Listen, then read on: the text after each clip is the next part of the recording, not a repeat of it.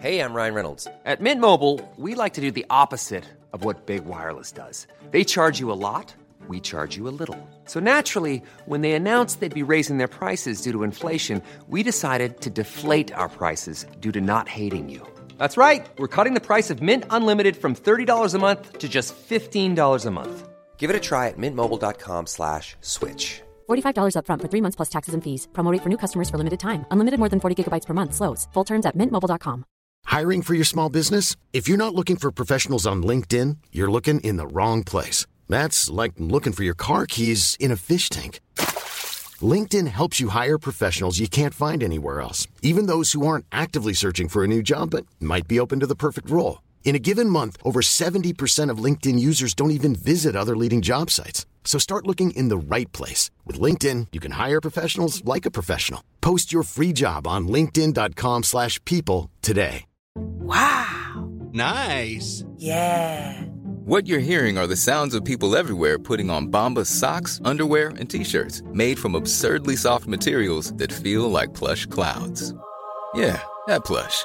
And the best part? For every item you purchase, Bombas donates another to someone facing homelessness. Bombas. Big comfort for everyone. Go to bombas.com/ACAST and use code ACAST for 20% off your first purchase. That's bombas.com/ACAST. Code ACAST. Även denna vecka är vi glada över att ha med vår vän Oskar Jakobsson som partner. Precis, och vi har ju strösslat våra Instagram-konton med bilder på våra favoritplagg. Framförallt våra mockajackor. Ja, det har ju känts verkligen motiverande att strössla för att jösses vad snygga de är de här mockajackorna.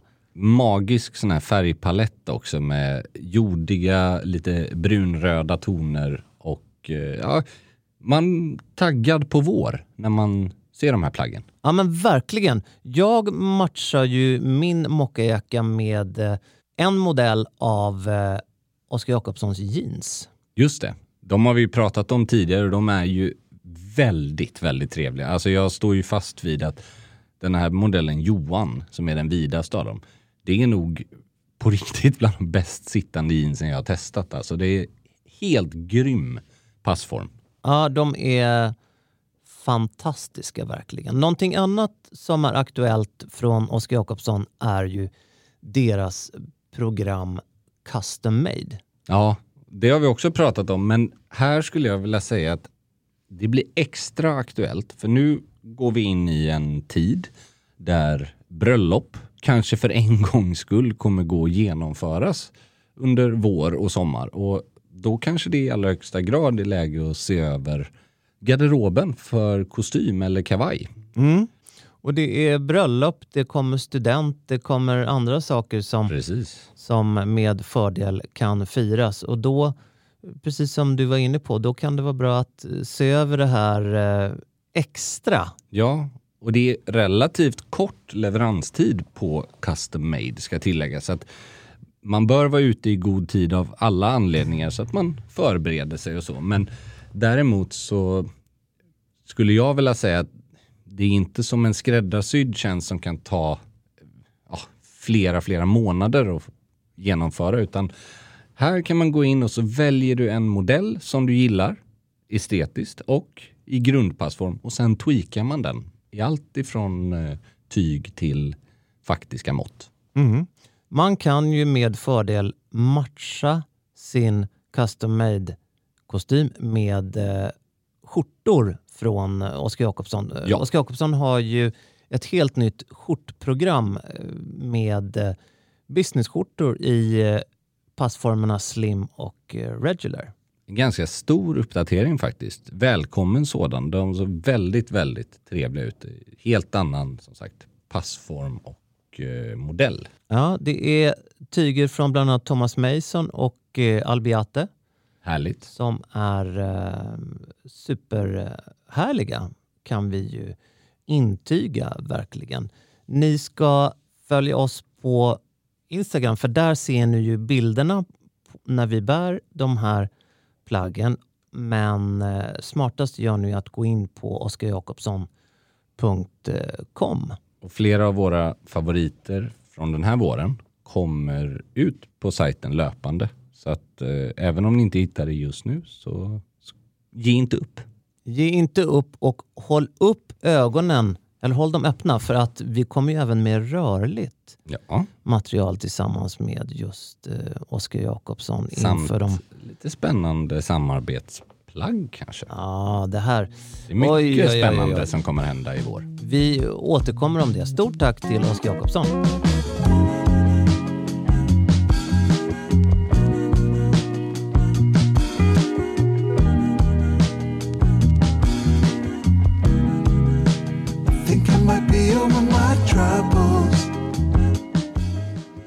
Vi är tillbaks med Gentlemanualen i på många sätt mörka tider, men vi ser oss som under pandemin, så ser vi oss som en distraktionsplattform kan man säga. Ja, det är ju väldigt svårt att ignorera att det är helt förfärliga saker som händer i Europa, och det är ju ingen som har missat det. Och vi vill ju bara vara tydliga om att vi har inte heller missat det. Men som du säger, jag tycker du uttryckte det bra. Vår uppgift här blir inte att diskutera det ytterligare, utan snarare kanske att tänka på någonting annat. Skingra tankarna, och förhoppningsvis så får vi ha er med oss även när det är tufft på många sätt. Precis. Men det är ju så att ni är ju så otroligt engagerade i det som vi pratar om på olika sätt. Så vi har fått mejl. Det var någonting av det som jag gjorde när jag var i Florens. Jag var ju i Florens. Ja, du har verkligen varit och gosat i den där florentinska pastatallriken nu. Ja, så då passade jag på att läsa mejl. Jag hade ett sportlov med mina söner som inte var så sportigt direkt. Nej. Det som var sport var ju att vi var på fotboll faktiskt. Ja, härligt. Ja.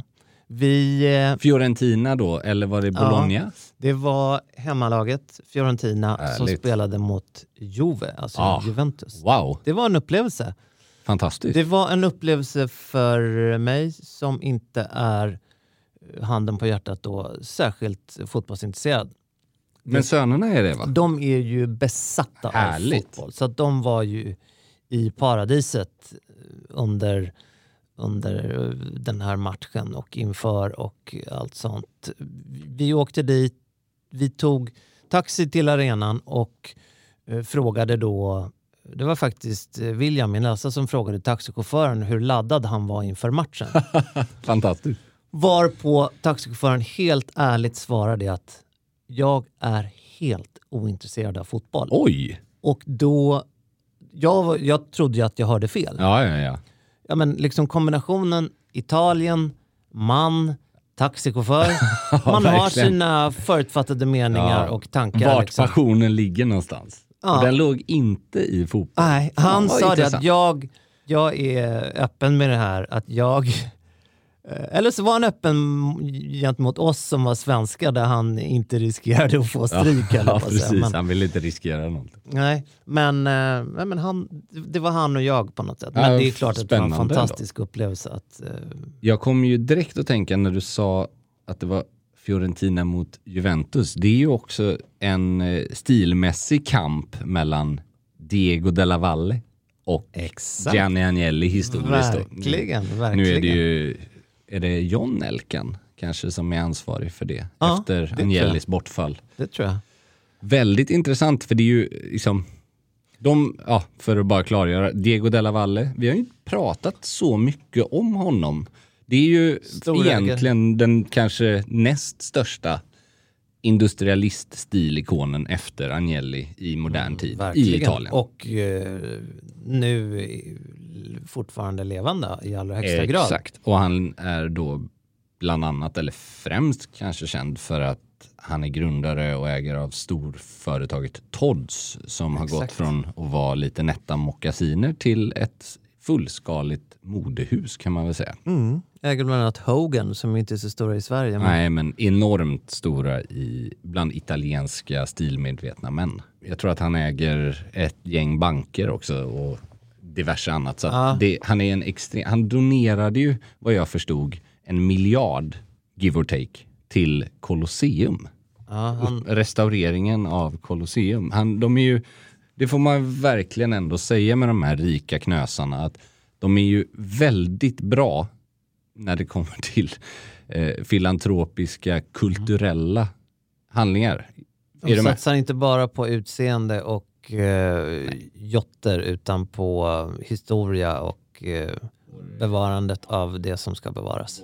Kärt och ofta nämnda Bernard Arnault var ju väldigt flitig donator när Notre Dame brann för ett par år sedan till exempel. Det var ju 2 miljarder euro, va? Ja, mycket pengar var det. Även hans konkurrent Pinot såklart la ju mycket pengar där också. Men Diego de la Valle är ju då delägare i Fiorentina. Precis. Och såklart Agnelli-familjen i Juventus. Så att, härlig Battle of the Style Icons. Ja, och där får man väl säga att min koppling eller kunskap om Fiorentina, den är ju begränsad till Gabriel Batistuta på 90-talet. Men utöver det så jag har inte så mycket relation till den klubben. Men då kan du förstå hur begränsad min kunskap. Förstår. De har ju väldigt snygga färger och den här snygga liljan. Florentinska liljan, eller fleur de lis-aktiga historien. Ja. Som jag tror heter Viola på exakt, på italienska. Och därav det lila laget, va? Exakt. Och Viola hörde man ju mycket på läktaren också. Ja, men det är Florens, säga vad man vill, men Florens kan gå långt. Estetiskt, kulturellt, känslomässigt. Florens har många rätt. Ja, stilen på läktaren, svår att sätta fingret på. Du menar att det var inte så mycket kashmirrock och så här upppuffad scarf, utan det var mer täckjacka och... Ja, jag tror att de där scarfsen kan ha varit mitt emot oss på andra sidan planen på VIP-läktaren. Men där hörde inte vi hemma. Nej, men det är väl ganska känsla att inte allt är så heller. Vi stod i ett moln av såna här...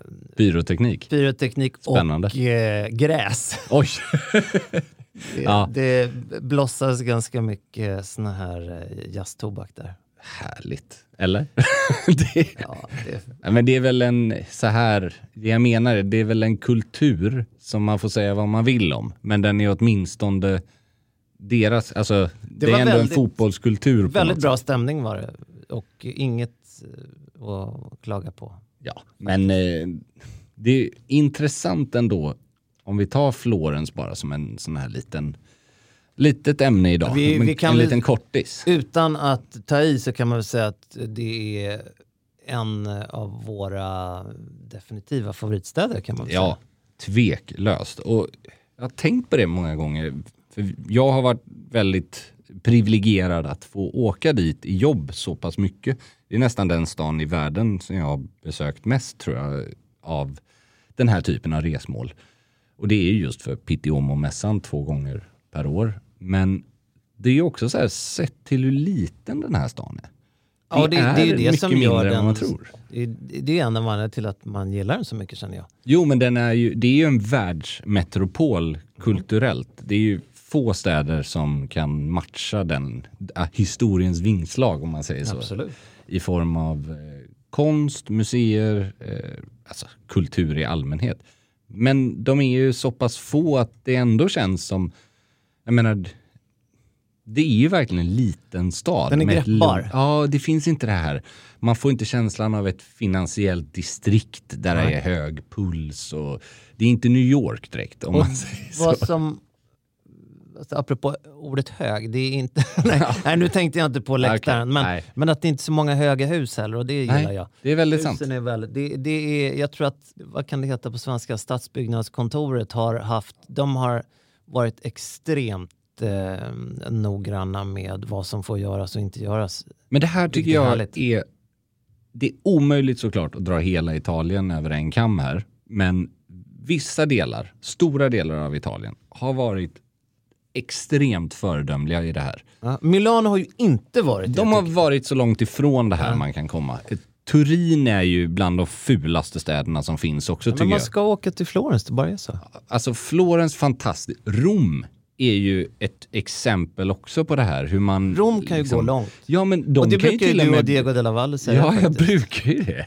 När ni bygger upp Colosseum tillsammans. Ja, men alltså de har ju också till och med saker som är förvånansvärt nybyggt. Jag var helt chockad när jag var i Rom senast. Det är ett par år sedan nu, absolut. Men den här byggnaden som heter Skrivmaskinen. Känner du till den? Den har jag missat.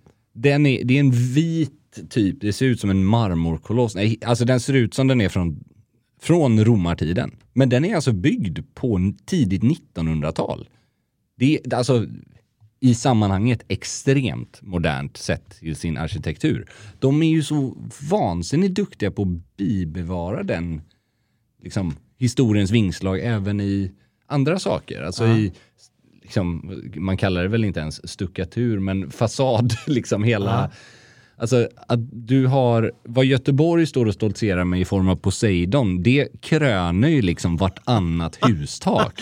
Ja, det finns en mäktighet som Sverige många gånger saknar. Och kolla domen i Florens. Ja, den kan gå långt. Den kan gå långt. Den är tog väldigt, också, väldigt vacker. Det tog hundratals år att bygga den här. Alltså den är ju så stor, alltså den är så ofantlig. Står man vid ena sidan av det heter väl Piazza del Duomo, gör inte det? Ja, det kanske det vågar inte jag svara på faktiskt. Jag bara testade lite här nu. Men titta på Domen så vänder man sig om och där hittar man då världens första Panerai-butik. Precis. Som är väldigt snygg faktiskt. Det är ju väldigt roligt. Vi har ju inte riktigt dragit hela historien om Panerai här i podden. Jag säger inte att vi ska göra det idag, men Panerai är ju verkligen ett sånt där varumärke som, alltså sett till hur stort och känt det är idag i världspress, i allmänhetens ögon, så har det ju gått väldigt fort. Och man får väl ändå säga att jag köper det här att Sylvester Stallone har varit en aktiv bidragande orsak till det. För när han skulle spela in, var det Daylight? Jag tror det. Den här filmen som handlar om en tunnel som rasar in där han ska gräva ut och rädda världen, höll jag på att säga. Kanske inte den bästa filmen jag har sett, men ändå. Då ska ju han ha besökt den här butiken i Florens innan. Eller i Rom, om det var så. Men det jag menar är att det var Florens. Det här var ju 96 som Daylight. Det var ju precis i den vevan som varumärket på nytt föddes. Exakt. Då det köptes av det som, om jag minns rätt nu, hette Vendôme Group. Precis. Som sen blev Richemonts klockdivision. Och då kommer säkert klockentusiasterna här höja på ögonbrynen. Ja, men det var ju alltså militärklockor på 30-talet. Ja, det var det. Och det var urverk försedda av Rolex. Och det var väldigt mycket spännande saker. Och de gamla var ju... Ja. Det var såna här attackdykare. Italienska och de klockorna är ju som fortfarande idag extremt värdefulla, och samlingskretsar är ju galna i dem. Men det är också en väldigt stor skillnad här. Jag säger inte att Panerai idag är dåligt, men det är ett helt annat varumärke. För Panerai då, på 30-talet, det var inte ett kommersiellt varumärke. Det var inte alltså, det fanns liksom inte folk som gick omkring med de här klockorna. Det var en utrustning. Alltså, det var som stridsmateriell liksom. Det var inte, man måste skilja på det att tidigt, när jag säger tidigt klockhistoriskt, då är det ju fram till 50-tal nästan. För någonstans, det är ju under mitten av 50-talet, eller tidiga 50-talet, som den här stora, om man säger så, kommersiella upprustningen mot varandra, och där Omega och Rolex och Breitling, alltså jag vet inte hur många, IWC börjar på allvar konkurrera om det här toolwatch-segmentet som är praktiska klockor där man har ikoner i form av bergsbestigare, piloter, dykare. Alltså proffsdykare blev ju superstjärnor. de blir ju som fotbollsspelarna är nu. Liksom. Att det var ju bland det coolaste man kunde göra 1970 eller 60. Alltså slutet av 60-talet. Nu har inte jag koll på när Panerais definitiva boom var. För det får jag nog ändå säga att den har varit. Men är det inte alltså tidigt 2000-tal? Jo. Jag tror det. Definitivt. Jag har en ögonblicksbild när jag såg min första Panerai. Och det här är ju en extrem namedropping nu. Det var men det får man. När jag var på en middag med Valentino. Hoppsan hejsan. På Capri. Och bara du och han? Nej, så var det faktiskt inte. Goda vänners kanske var tur det. Men nej, det var ju en lansering av en doft som han släppte. Kan det ha varit 99 tror jag det var. Ja. Då såg jag den här klockan på en av hans vänner. En man i hans entourage som hade en extremt cool stil. Och jag fastnade vid den där jag klockan. tycker det är jätteintressant hur det varumärket har förändrats i uppfattning under de här 20 åren sedan det boomade kanske, eller sedan det blev allmänt känt. För mig var ju Panerai, alltså om man bortser från då 30-talet som är mer av en historisk, liksom spännande samlaraspekt, men egentligen inte är, det går inte att jämföra de klockorna med det som säljs idag. Så skulle jag säga, för mig är nog Panerai väldigt mycket dörrvakts Breitling liksom. Den, precis som alla klockor får man ju verkligen säga, så hamnar den ju på fel handleder. Ja, inte, men jag menar kanske inte fel heller. Jag vill inte uttrycka det så. Jag tänker mer att det är en viss typ av klientell. Som... Nu menar jag om man ska generalisera och gruppera. Ja, absolut, men storlek, volym på klockan. Och därför skulle jag vilja slå ett slag för en modell som heter Luminor Due. Ja. Som är, och nu säger ju alla hardcore Panerai-fans att det där är bara trams. Men det här är alltså en mindre modell som såklart är anpassad efter asiatiska och lättare, tunnare. Ja, eller normala handleder beroende på hur man ser det. Men den är helt enkelt anpassad efter idag skulle man kunna säga. Just det. Och en sån i rosé är ju, jag tycker att det är någonting som gör att Panerai Luminor ser för jäkla bra jag håller med. Rosé. Och, men jag måste ändå säga, jag håller med dig om den. Jag har provat den också. Den är förvånansvärt bra faktiskt tycker jag. Men jag har samtidigt då, vill jag tillägga, en liten sån här brasklapp kring när en stor klocka blir mindre. Då blir det inte alltid bra. Nej. Alltså vissa klockor, precis som att en kostymklocka inte bara kan förstoras upp till 44 millimeter från 36 och liksom funka på en större handled. För det blir någonting som inte rimmar längre. Liksom. Samma sak att ibland kan dyka klockor som blir, jag vet faktiskt att det var ett helt annat företag som de gjorde en 42 millimeters dykarklocka till 36. Ja. Det enda det gjorde var att den såg ut som en damklocka. För att proportionerna, det hänger liksom inte längre ihop typ. Det där är intressant. Intressant reflektion. Jag tycker absolut att den Luminor Due funkar. Men ibland, det är lite som... Du vet, Pluprof, den här gamla... det var exakt den jag tänkte på. Att göra den liten skulle bli märkligt. Det går liksom inte. Eller att göra en offshore liten. Exakt. De har ju gjort offshore mindre. Men så fort den... Alltså, att den är 42 till exempel i vissa utföranden offshore är ju enorm skillnad mot de här tryckmätarna från landstinget eller blodtrycksmätarna. Att de är ju förfärligt stora vissa av dem. Det går inte att, alltså det ser ut som en bebisarm om du tittar ner när du provar på. Alltså det är så roligt det här med stora klockor, för av någon anledning så finns det en uppfattning att ju större klocka ju manligare skulle det vara. Men har det aldrig folk som säger och tänkt på att ju större klocka du har när du tittar ner på handleden, ju tanigare ser ju du själv ut. Ja, men det är då man vill visa den här bilden med Muhammad Ali. Ja. När han har en catchy tank. I typ 23 gånger 30 millimeter, klassiska storleken. Ser ut som ett litet frimärke.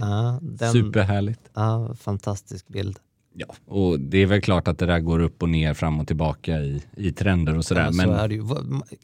Hela manlighetsdefinitionen är ju... Det går i vågor som du... Det manligaste som har funnits genom historien hävdar ju vissa i ett par operapumps i lack. Och det kan man väl kanske inte säga att gemene man förknippar med störst manlighet idag. Ja, men det kan vi väl vara överens om kanske. Det tror jag inte att de gör. Men jag tycker att det är så sjukt manligt att vara trygg i någonting som sticker ut på det sättet. Ja, absolut. Någonting som ser väldigt roligt ut, det är operapumps på män som har väldigt små fötter. Klövar. Då blir det hovar. Då blir det dockklövar. Ja, men det blir som att man är sin egen docka, som man har klätt på sig själv som en docka. Ja, det är ju också en skomodell som inte förlänger fötterna mer än nödvändigt, om man säger så. Alltså vissa skor har ju liksom en förlängd tå, alltså klassiska herrskor, som kan ge intrycket att en man med lite kortare fötter får lite hjälp på traven, kan man väl säga. Bokstavligt av traven då, om du talar klövar. Medan operapump som inte bara är ofta runda i tån, alltså nära tåns naturliga linje, men de är också så djupt skurna fram. Exakt, så det är två komponenter där. Att om du har 37 i skor så går det ju ner visuellt till en 34 ungefär. Typ. Och då blir det ju snudd på docka. Liksom. Ja, jag vet. Och där får man ju också balansera, för där vet jag en sån här gammal klassisk grej som jag pratade mycket om när man skrev om fotvidd på ett par byxor historiskt. Att, men balans, det mesta handlar ju om balans inom stil. Att få saker att harmonisera med varandra. Och om du har en fotvidd på din byxa som är ganska tilltagen och ganska generös och en samtidigt då väldigt kort sko, då ser det ju verkligen, då förstärker det här klövintrycket med små fötter. Medan det åt andra hållet tycker jag då spårar ut totalt under den här sprätts-Tourettes-eran 2007 till 2015 framförallt. Där man ofta hade, i alla fall en tidigare del av det där man hade liksom 15 centimeter fotvidd. Alltså enormt, det är nästan sugrör så att goes... du får inte igenom foten i avslutet liksom. Och sen ett par sådana riktiga salmiakbalkar till skor som med liksom fjong och alltså ser ut som en skidbacke typ. Men om man har manlighetskomplex så tror jag att då finns det en tanke bakom det där. För det får ju också bäraren att framstå som storfotad. Jo. Och det är ju någonting som uppskattas av vissa, inte minst på grund av att det får många att inbilla sig att man då även är stor på andra ställen. Jo, så att säga. Men det är ju den myten. Jo, men det är ändå många som jobbar efter den tesen. Men jag menar, det finns ju massa sätt man hade kunnat klä sig för att liksom illustrera det på olika sätt. Och det görs absolut. Alltså ha tajtare kläder för att se mer vältränad ut. Men det funkar ju bara om du faktiskt är vältränad. För är du fet, då ser du ju bara mer fet ut i tajta kläder. Är du smal så ser du ju mer smal ut. Det är det här som är grejen, att en tajt... Balansen. Ja, du förstärker ju bara det du har ofta, skulle jag säga. Men det man vill med kläder historiskt sett, med kostymer och så här, det är att du vill lyfta fram de delarna du känner för. Det som är dina styrkor, men du vill ju också dölja dina skavanker, om man uttrycker det så. Säg att du har kanske inte världens bredaste axlar, tycker du. Ja, men då hjälper ju skräddaren dig genom att lägga antingen en axelvadd eller att du förlänger axellinjen på kavajen så att du ser lite mer bredaxlad ut. Och inte ha, för jag har ju smala axlar och har man då för breda slag, då får man mindre, alltså då upplevs det som att man försöker överkompensera det där. Och jag har faktiskt en sån kostym där jag har märkt att vad fasen tänkte jag inte på det här för man ser tunnare ut i mellanaxeln. Om slagen går snudd på ut till hela, och nu tänker jag på en enkel knäppt. Jag menar inte spetsiga slag. Alltså, jag utan men trubbiga slag. Just det. Notch. Precis, då det kan få en sån här upplevelse av att man försöker kompensera någonting. Och det är det här som också kommer från skrädderiet nu för tiden med made to measure och så här. Då är det ju ofta tyvärr så att slaget är låst, att slagbredden är samma. Alltså, men det ska den ju inte vara. Nej, det ska ju inte det. Historiskt sett så gör ju skräddaren slaget efter dig. Så att om din axelbredd är sådär, då har du ett mindre slag än vad jag har som kanske har 2 centimeter bredare axel. Förstår? För att det ska ju vara proportionellt. Exakt, och där är ju eller ett annat exempel på det är ju skjortor där man har standardöppning i manschetten. Det är det värsta jag vet. Vilket blir helt galet. Alltså, vad är där, om vi pratar om hur folk är skapta i form av grovlämmade... Nej, Pelle. Nej, det var inte meningen. Handleder...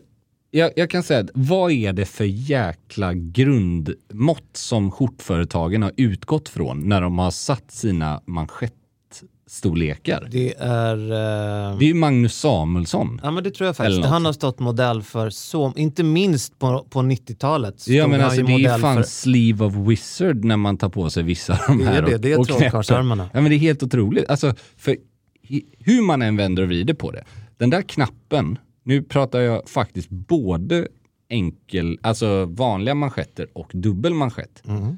Men den är ju menad att faktiskt sitta åt. Så att när du liksom har knäppt den, då ska skjortan stanna på basen av din tumme. Den ska inte åka ner på handen. Men alltså man behöver ju vara extremt antingen ha väldigt stora händer eller väldigt breda handleder för att det ska hända med det här är ju en anledning att faktiskt måtsy ibland också. Verkligen. Så är det. Så det kan man ju definitivt... Det är faktiskt en tredje aspekt. Det här med skjortor. Just på tal om du är väldigt bredaxlad eller är ganska nätt och motsatsen. Då kan ju även skjortkragen spela roll. För har du en stor skjortkrage så ser den ju enorm ut. Om du har smalt mellan axlarna. Och när man ser, det är ibland åt andra hållet när du ser amerikanska fotbollsspelare som är tv-personligheter efter karriären eller så har de sytt upp någon kostym och det är inget fel på kostymen i sig. Det är bara att de slagen ser liksom ut som Mad Men smala Dior-omslag. För att de är alltså en vingbredd som en albatross, de här killarna. De behöver ju liksom världens bredaste slag för att bara få balans i det hela. Och det gäller ju även slipsknutar och flugor också. Om man vill ha den här balansen, vill säga. Jag kan ju tycka att det är kul med om man har en stor fluga ibland. Men det är en smaksak.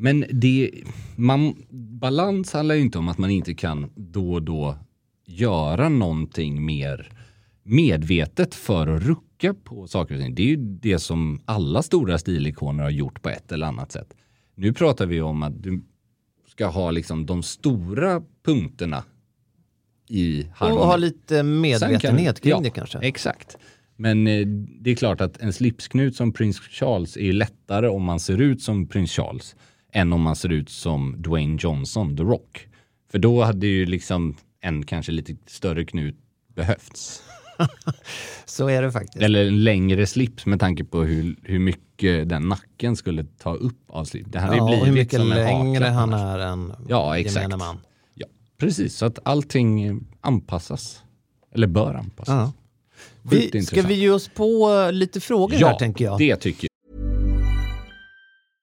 Jewelry isn't a gift you give just once. It's a way to remind your loved one of a beautiful moment every time they see it. Blue Nile can help you find the gift that says how you feel and says it beautifully with expert guidance and a wide assortment of jewelry of the highest quality at the best price. Go to BlueNile.com and experience the convenience of shopping Blue Nile, the original online jeweler since 1999. That's BlueNile.com to find the perfect jewelry gift for any occasion. BlueNile.com. I'm Sandra, and I'm just the professional your small business was looking for. But you didn't hire me because you didn't use LinkedIn Jobs. LinkedIn has professionals you can't find anywhere else, including those who aren't actively looking for a new job, but might be open to the perfect role, like me. In a given month, over 70% of LinkedIn users don't visit other leading job sites. So if you're not looking on LinkedIn, you'll miss out on great candidates like Sandra. Start hiring professionals like a professional. Post your free job on linkedin.com/people today. Hey, it's Ryan Reynolds, and I'm here with Keith, co-star of my upcoming film, If, only in theaters May 17th. Do you want to tell people the big news? All right, I'll do it. Sign up now and you'll get unlimited for $15 a month and 6 months of Paramount Plus Essential Plan on us. MintMobile.com/switch. Upfront payment of $45 equivalent to $15 per month. Unlimited over 40 gigabytes per month. Face lower speeds. Videos at 480p. Active Mint customers by 531.24 get 6 months of Paramount Plus Essential Plan. Auto renews after 6 months. Offer ends May 31st, 2024. Separate Paramount Plus registration required. Terms and conditions apply if rated PG. Hey, it's Paige DeSorbo from Giggly Squad. High quality fashion without the price tag. Say hello to Quince. I'm snagging high-end essentials like cozy cashmere sweaters, sleek leather jackets, fine jewelry, and so much more. With Quince being 50 to 80% less than similar brands. And they partner with factories that prioritize safe, ethical, and responsible manufacturing. I love that. Luxury quality within reach. Go to quince.com/style to get free shipping and 365-day returns on your next order. Quince.com/style. Ja.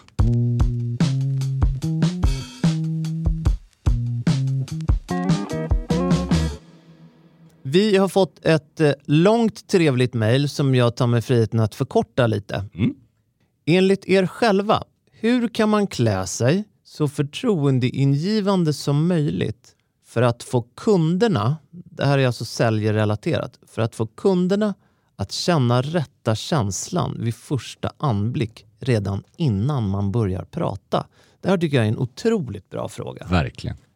Jag skulle säga att det handlar om en kombination av vad det är för säljarrelaterat. Alltså målgruppsanpassa så mycket som möjligt. Och vara medveten om att det inte bara är kläderna som spelar roll i det visuella. Utan de här tabubelagda svenska sakerna som att vara hel och ren, att ha en mun- och tandhygien som är schysst. Precis.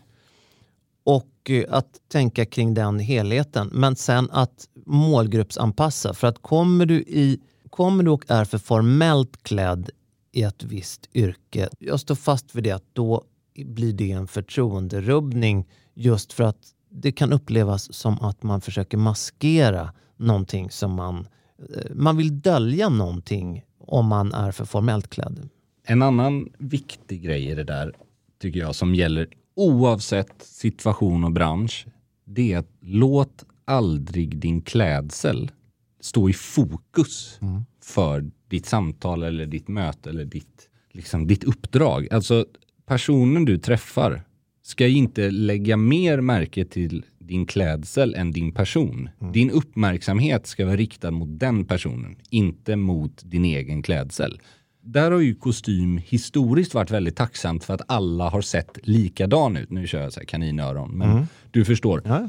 Och ju mer du piffar till någonting, ju mer mode du är, ju mer tenderar det att du har valt att fokusera på dig själv snarare än din då kund.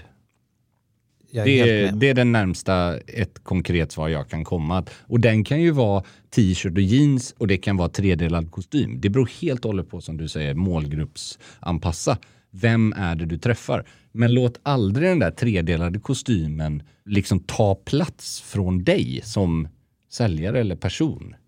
Jag tror att om man ska sälja liksom IPA på någon lokal krog. Sjukt känsla att komma i Då kommer man in i tredelad tredelad och en sån här attachéportfölj. Man öppnar den så ligger det så här perfekta rader i på. Ja, eller det ligger bara kontrakt liksom, som ska skrivas under direkt. Annars det kan bli lite pressad stämning. Nej, men det handlar ju om trovärdighet såklart. Alltså vad utstrålar du i din roll? Utstrålar du trovärdighet eller utstrålar du fåfänga till exempel? Jag avskyr ju att säga att kläderna är sekundära. Men det är i de här sammanhangen så är personlighet och tilltal så otroligt viktigt. Ja, alltså, verkligen. jag gör hellre affärer med en person som har en visuell stil som är fullkomlig skit. Ja, men är en skön person som jag litar på och som inger förtroende. Ja. Än en person som har alla rätt rent klädselmässigt och är en douche som jag... Det köper nog alla. Och någonstans är det väl också så här, om hur du är som person, det är ju så du är som person. Jag tror inte folk utgår från att de själva är douches. Eller, förstår du jag menar? Den personen förstår ju aldrig det. Nej, precis. Och det viktiga är väl att ansträng dig. Alltså för den här personens skull. På alla plan. Stå inte och kolla mobilen under. Nej. Alltså, du vet, ge den personen ditt 100% fokus så kommer du ju komma väldigt långt. Och läs på ditt jobb. Exakt. Kunskap, alltså kompetens. Kunskap, kompetens. Det tror jag. Alltså, för du kan inte, precis som du säger Pelle, du kan aldrig rädda inkompetens med kläder. Däremot så kan du förstärka kompetens med trovärdighet i klädsel.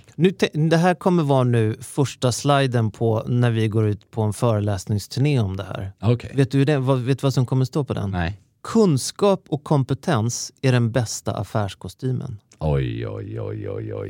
Den patenterar vi direkt. Den tar vi 500 000 i timmen för. Ja, precis. Ja, men kunskap och kompetens är den bästa affärsklädseln. Fan, vad bra. Tror du inte att vi får några gig på den? Jo, absolut. Men vad ska vi lära ut om kunskap och kompetens? Sen är det klart. Vi visar den sliden. Och sen så gå ut och läs på nu. Okej. Det hade varit en jävligt effektiv. Ja, gå ut och jobba nu. Ja, precis. Men skämt åsido, kunskap och kompetens.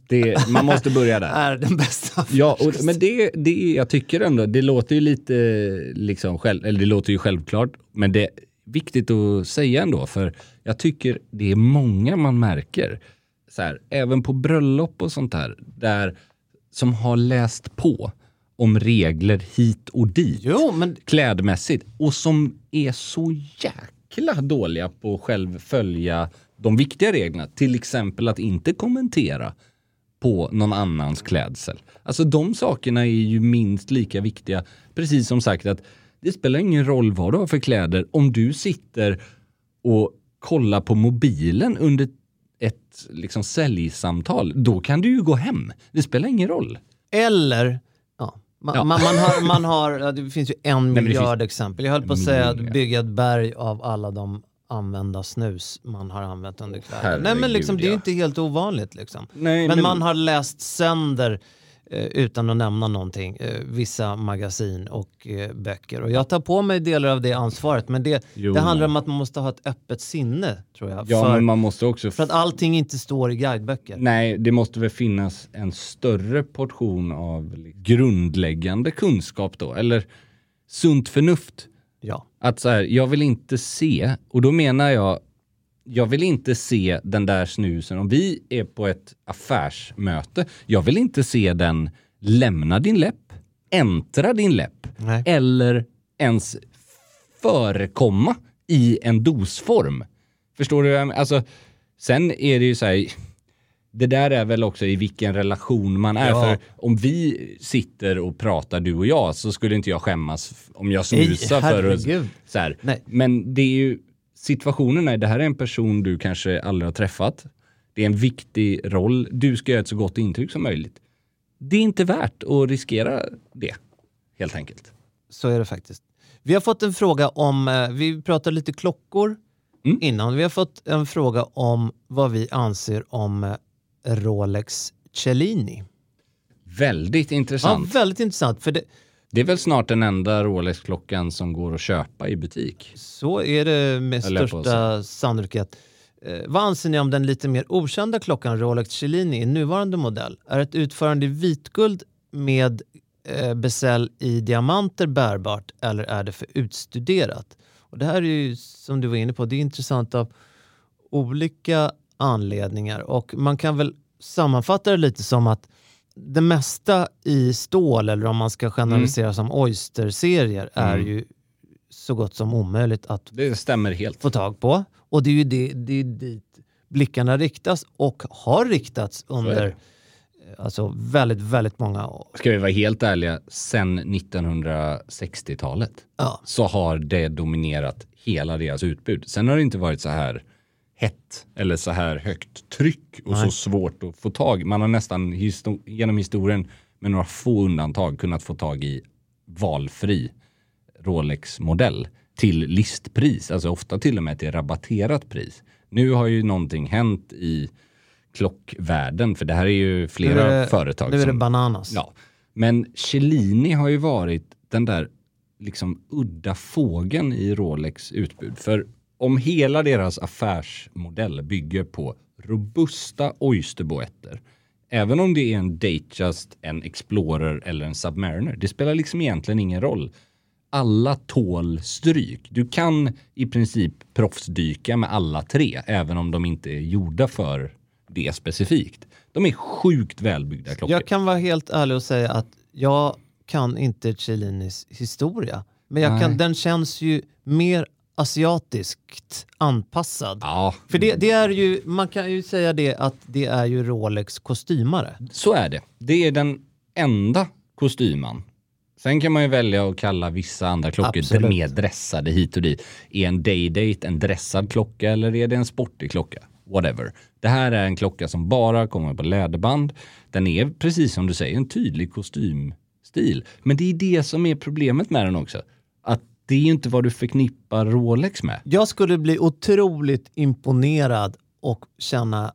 Alltså om jag skulle hamna bredvid en man på en smokingtillställning som hade en Rolex Cellini, då skulle jag bara känna wow, det här är en kille som har otroligt intressant, lite som det Cartier har blivit på många sätt. Däremot, om vi ska svara på hans fråga, bezel med diamanter, då skulle jag känna cool hiphop-snubbe. Jag känna. Alltså jag är verkligen inte såld på den här klockan överlag. Alltså. Jag är ledsen. Men... För det andas ju väldigt mycket hiphop om man då har hela den stilen. Svincoolt, men annars jättekonstigt. Är väldigt konstigt. Jag tycker också att det är lite sådär var tillverkare har sin styrka. Att liksom Rolex är bäst på Oyster. Det är inget fel i det. Men jag tycker på riktigt att det finns 10 varumärken som är bättre än Rolex på kostymklockor. I samma pris eller till och med lägre. För att det är ju ändå någonstans, jag tänker väl ofta så här, när man köper en klocka så köper man en estetik och en funktion. Så här, antingen köper du en sportklocka eller så köper du en dressklocka för det är vad du är ute efter och behov av. Då är det ju inte att du köper antingen en Rolex eller en Omega, utan du köper en specifik modell som är det du gillar. Jag har svårt att veta jag kan inte säga en typisk Rolex Cellini. Det känns som att kanske någon politiker i något... Ja, kanske. Men jag tycker också att det tenderar att kännas... Jag säger absolut inte att alla som äger den här klockan är så här, men det kan ge vissa vibbar av att okej, nu har jag köpt en Rolex. Och jag hittade ingenting. Ja, men alltså så här, jag köpte, för att det finns liksom ingenting så specifikt Rolex med den. Det är bara varumärket.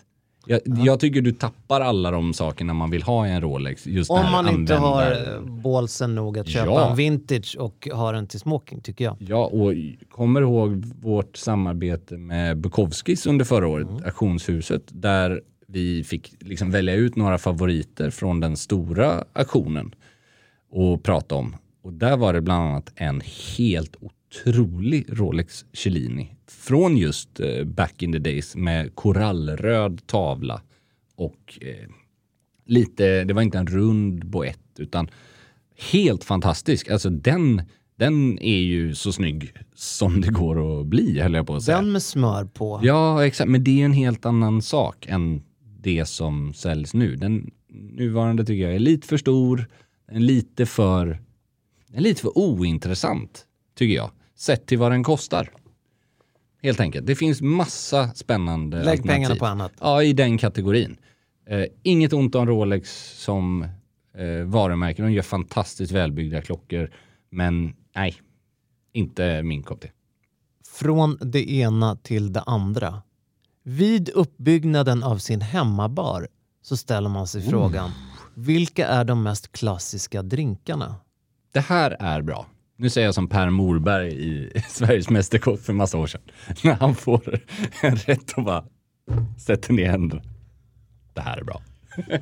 Så känner jag för den här frågan. Jag vet vad som var bra för mig när jag var i Florens.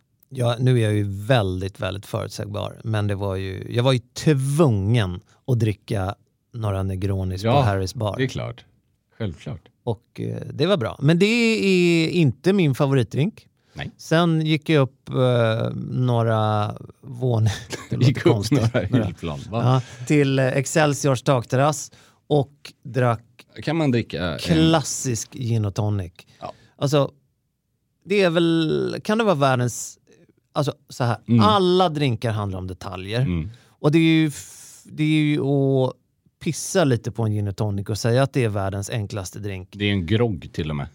Ja, till och med det. Om man ska vara helt ärlig. Ja, vissa kallar det för cocktail.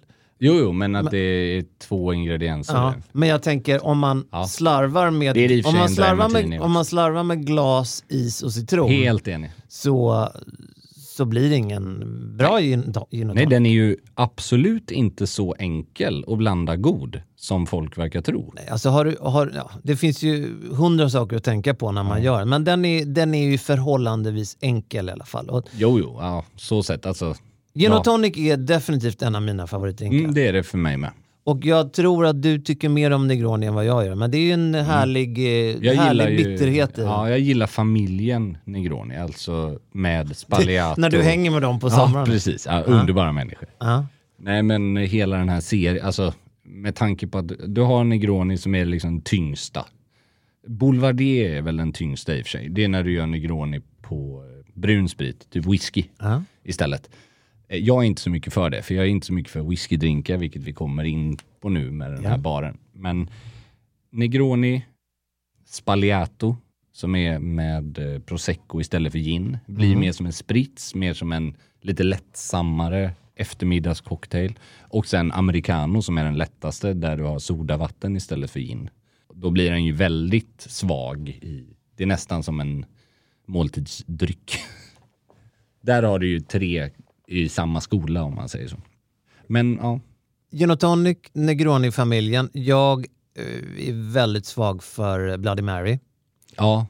Där, om man ska se en utmaning med den, så är det ju att där behöver man ju hålla koll på färskvarubitarna i det. Och det jag skulle säga så här, förlåt att jag avbryter det, men när man pratar hemmabar så har du ju 2 delar.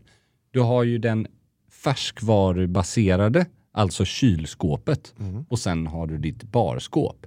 Du kan inte ha allt till alla drinkar i barskåpet. Det kommer inte bli bra. Nej, men jag tror att han menar, eller frågan är vilka är de mest klassiska drinkarna. Och då tänker jag bara att Bloody Mary är svår att ha. Jag vet inte varför jag tänkte så. Den är ju fantastisk, jag älskar ju den. Men jag har ju sällan känt ett sug efter att ta en Bloody Mary efter 3:00. Det är ju en väldigt mycket brunch. Lite intressant. Så här. Ja. Alltså, jag kan definitivt gå längre än så rent tidsmässigt. Ja. Nej, men jag tänker bara precis som att jag inte... Jag sällan har druckit dry martini typ till lunch. Alltså ens när man är på en dryckestung lunch. Det är bara vad man associerar olika drinkar med. Jag tänker väldigt ofta Dry Martini och Negroni är väldigt evening kompatibel. Alltså kvällsdrink liksom. Mörkret börjar gå ner. Alltså, så här.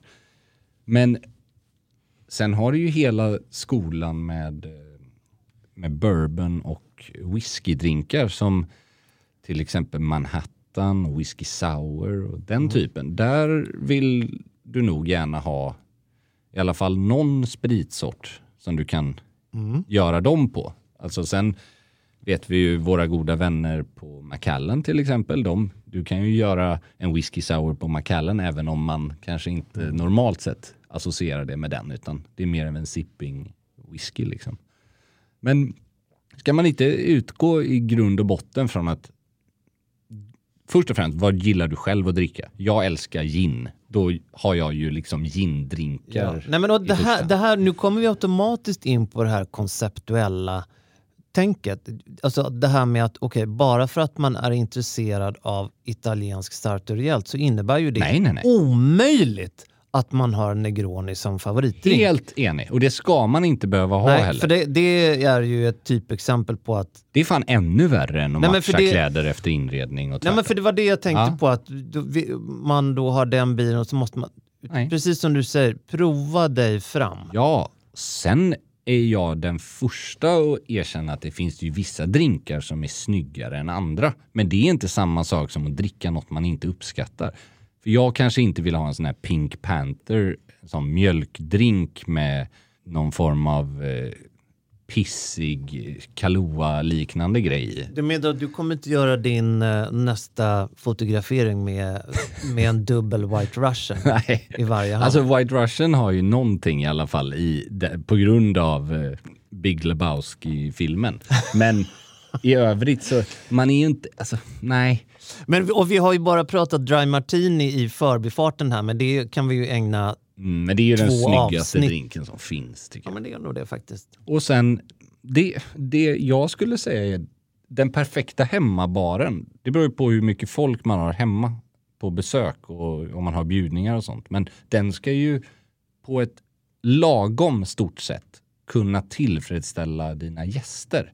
Så att det finns nästan alltid någon som gillar brunsprit. Och om du då väljer att ha konjak, whisky eller mörk rom, då får väl de lite anpassa sig efter vad som finns. Men det kanske bör finnas någonting i den kategorin. Så nu nämnde du rom. Vi har alla romdrinkar som så kan vara helt gott. Fantastiska. Och mörk rom, för min del, alltså jag älskar whisky och sådär. Jag har aldrig riktigt fastnat för konjak även om det är jävligt bra. Men mörk rom är ju egentligen kanske den godaste och perfekt efter maten. Helt perfekt. Alltså, och helt gör ju att jag tycker att man faktiskt kan skippa dessert många gånger. Exakt. Vi har ju varit inne på smakfulla desserter. Bara hoppa dessert och att ta någonting med lite sötma i glaset. Ett litet tips där också. Om man vill bjuda på en rom efter maten. Rom är ju likt vin. Någonting som inte direkt mår dåligt av att få lite luft. Det du kan göra, det är att förutsatt då att du har ett hum på hur många som vill ha en rom. Då häller du upp rommen i kupor eller glas då i förväg. Alltså en halvtimme innan det här serveras. Kanske mitt under middagen när du går iväg och fixar med någon mellanrätt. För att lite så länge som köttet ska ligga till sig innan. Exakt så. För att den upplevelsen, om du har vettiga glas och det är en vettig rom. För det är också skillnad på rom och rom. Men då kommer du, det är verkligen en dryck som inte mår dåligt av att stå och få mycket luftkontakt i glaset. Liksom. Vin, rom och kött. De mår bra av syre och att konsumeras. Och det kan vi faktiskt säga, det gäller ju vin också. Om du ska bjuda på middag, det finns ytterst få, om du inte har ett väldigt moget vin, alltså som är liksom 40-50 år gammalt, med vissa undantag såklart. Det är inte dumt.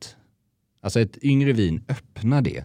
i god tid innan. Gärna dekantera det om det är så. Så att du får mycket luft in. Och så här, alltså, du kan ju temperera det i efterhand om det är så. Alltså ställa det, typ, nu för tiden är det ju så pass kallt ute så du nästan kan ställa ut dekanteringskaraffen liksom. Men det är verkligen stor skillnad från det här. Det är verkligen värt att tänka på. Hopp, öppna det blir flaskan. Helt annan smak. Ja, enormt stor skillnad. Och det är också sådär, jag kan tycka det här är någonting, jag vet inte om vi riktigt har pratat om det här i podden, men vad känner du där, Pelle? Att oavsett om du är supervinintresserad eller helt ointresserad så finns det ju någonting kittlande i att den flaska du dricker ur eller bjuder dina gäster på syns inte. Nej, men det är höjden av smakfullhet. Ja, men på något sätt är det ju det. Att ta det ännu ett steg, det är människotypen som dekanterar champagne. Ja, det är underbart. Och det är få människor som imponerar rent stilmässigt och sen så ser man inte flaskan, utan man njuter av smaken först och sen kan man liksom diskutera. Ja, och vill någon veta och kika så är det på flaskan och liksom, men det här är, jag tycker det är coolt. Men kan man inte dra jämförelsen lite till det här med walk-in closet som vi har pratat om hemma, eller klädkammare eller dressing room eller vad man nu valde för. Att så här, du kan ha vin men du behöver inte visa upp om inte någon uttryckligen fråga, vad var det här? Det var ju väldigt gott. Eller så här, men det är det här. Men fördelen med det här, det är också att du som värd, för det första är du ju väldigt generös som har bjudit dina gäster på vad du än har bjudit på, tycker jag. Det är en grundinställning att det är generöst att bjuda folk på middag. Så är det. Nummer 2 är att oavsett vad du har för intresse eller ekonomiska förutsättningar så kan ju du välja att hälla upp ett boxvin i den här karaffen eller en Grand Cru för 3000 spänn flaskan. Det är helt oväsentligt, för du tar bort all den, och nu menar jag även ur ett bekvämlighetsperspektiv, för det kan också vara om jag kommer på middag till någon och så, jäklar vad de har ansträngt sig. Att man får nästan lite dåligt samvete så här, borde jag swisha er för liksom det här? Alltså, borde jag swisha er för kandelabern jag tog i hallen? Ja, exakt. Nej, men att det är ganska smakfullt att låt smaken stå i fokus. Absolut. Absolut. Och det här i alla fall då, om det inte är en renodlad ett vinintresserad gäng, för då är det en annan sak. Alltså om du bara är där för vinets skull, om man säger så är det väl en helt annan grej. Tack kära ni för att ni har lyssnat. Vi är tillbaks garanterat om en vecka. Då vill vi att ni lyssnar på oss. Ja. Tack och hej. Tja!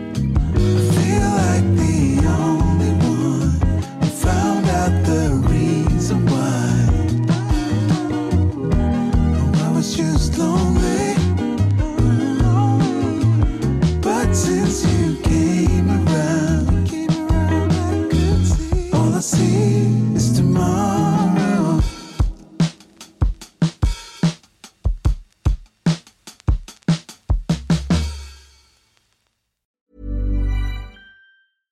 Imagine the softest sheets you've ever felt. Now imagine them getting even softer over time. That's what you'll feel with Boll & Branch's organic cotton sheets. In a recent customer survey, 96% replied that Boll & Branch sheets get softer with every wash. Start getting your best night's sleep in these sheets that get softer and softer for years to come. Try their sheets with a 30-night guarantee. Plus, get 15% off your first order at bollandbranch.com. Code BUTTERY. Exclusions apply. See site for details. Even when we're on a budget, we still deserve nice things. Quince is a place to scoop up stunning high-end goods for 50 to 80% less than similar brands. They have buttery soft cashmere sweaters starting at $50, luxurious Italian leather bags, and so much more. Plus, Quince only works with factories that use safe, ethical, and responsible manufacturing. Get the high-end goods you'll love without the high price tag with Quince. Go to quince.com/style for free shipping and 365-day returns. Planning for your next trip? Elevate your travel style with Quince. Quince has all the jet-setting essentials you'll want for your next getaway, like European linen, premium luggage options, buttery soft Italian leather bags, and so much more. And is all priced at 50 to 80% less than similar brands. Plus, Quince only works with factories that use safe and ethical manufacturing practices. Pack your bags with high-quality essentials you'll be wearing for vacations to come with Quince. Go to quince.com/pack for free shipping and 365-day returns.